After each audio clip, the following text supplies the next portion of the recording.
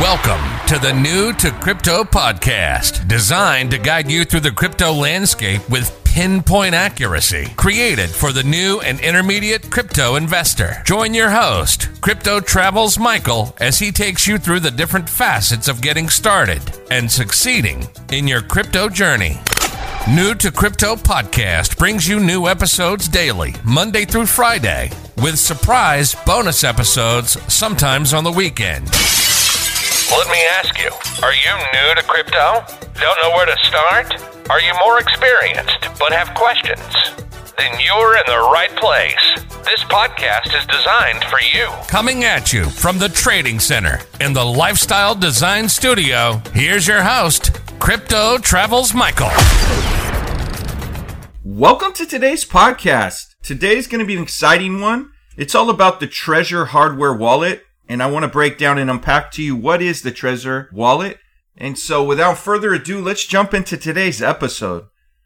The Trezor wallet is a hardware wallet that allows you to safely store, send, and receive a wide range of cryptocurrencies. And the wallet was first released in 2014 by a company called Satoshi Labs. Being a hardware wallet, the Trezor wallet is much safer than traditional software wallets, as private keys are held on the physical device rather than on mobile or desktop computers. The wallet is never connected to an internet server, meaning that it is virtually impossible for hackers to access your funds. The Trezor wallet does come with a price tag, however, so it's something that you need to purchase. And this means that if you only have a small amount of tokens or coins, it might not be worth it for the investment. On the other hand, if you have a significant amount, or if you just want to plan for the future, this is something to research and to entertain. By the way, if you'd like to read more, if you'd like to purchase one, just click the link from today's episode or the one on today's blog post page for this episode, and it'll take you over to their site. So what are the supported coins for the Trezor wallet? It's a multi-currency wallet, meaning that it can store many different types of cryptocurrencies. And this is great if you have a portfolio that contains a variety of different cryptos. You'll also need to store each one in an individual wallet, meaning each coin type. So as of today, Trezor supports almost 1,400 tokens. That's almost 1,400 different cryptocurrency tokens. And the Trezor Ethereum wallet can store all Ethereum-based ERC20 tokens. This is great because there's hundreds, if not thousands, of different ERC20 tokens available on the market. And don't forget, the Trezor team is always expanding the amount of coins that they support, so it's definitely worth checking back on their website regularly to see new releases and to see which tokens they've added. It is worth mentioning, if you send a cryptocurrency to your Trezor wallet, which isn't one of the Trezor supported coins, you could lose those tokens forever. So definitely research, go through the process, especially the first time, slowly so you understand exactly what it is you're doing.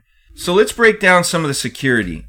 A huge advantage of buying a Trezor wallet is there is security built into this device to store your cryptocurrency. To get a better understanding of this, let's break down how it works. The first thing to consider is that your private key is always kept offline, meaning that it never has a direct connection to the internet.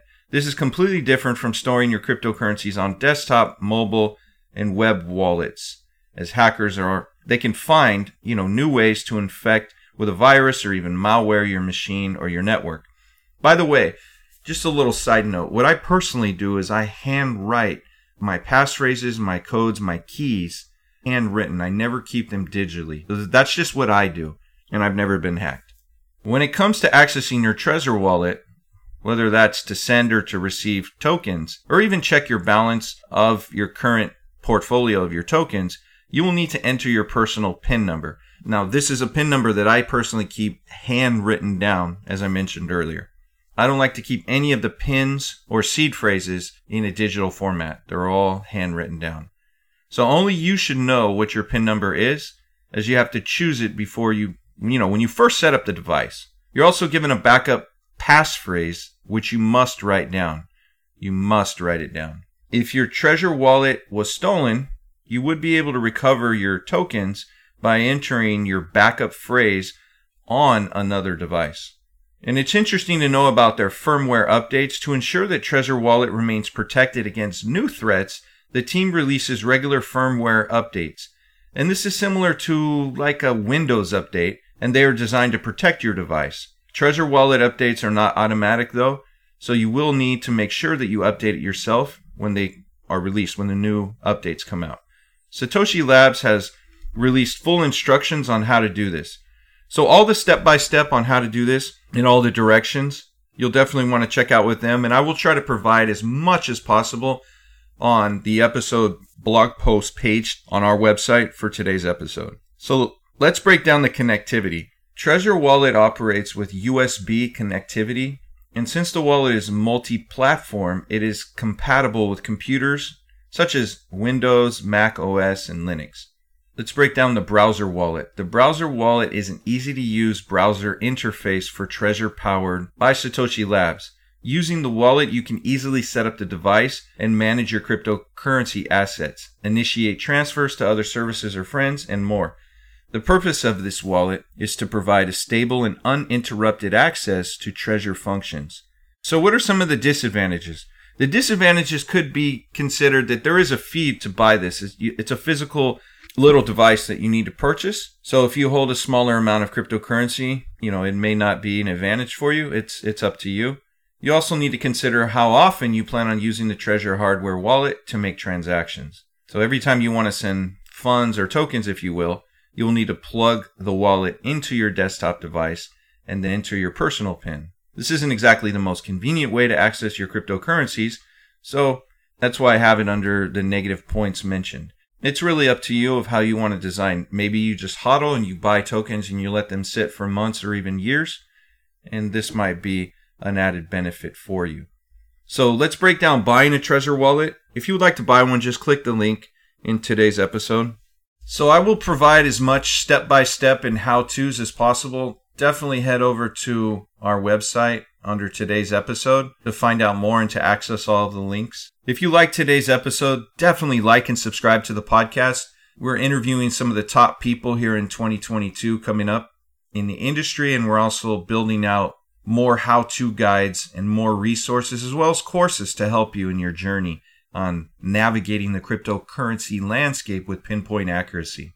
So like and subscribe and chime in here tomorrow for another special episode. Until then, make it a great day. Thanks for tuning in to New to Crypto Podcast. If you like the episode, be sure to follow and subscribe.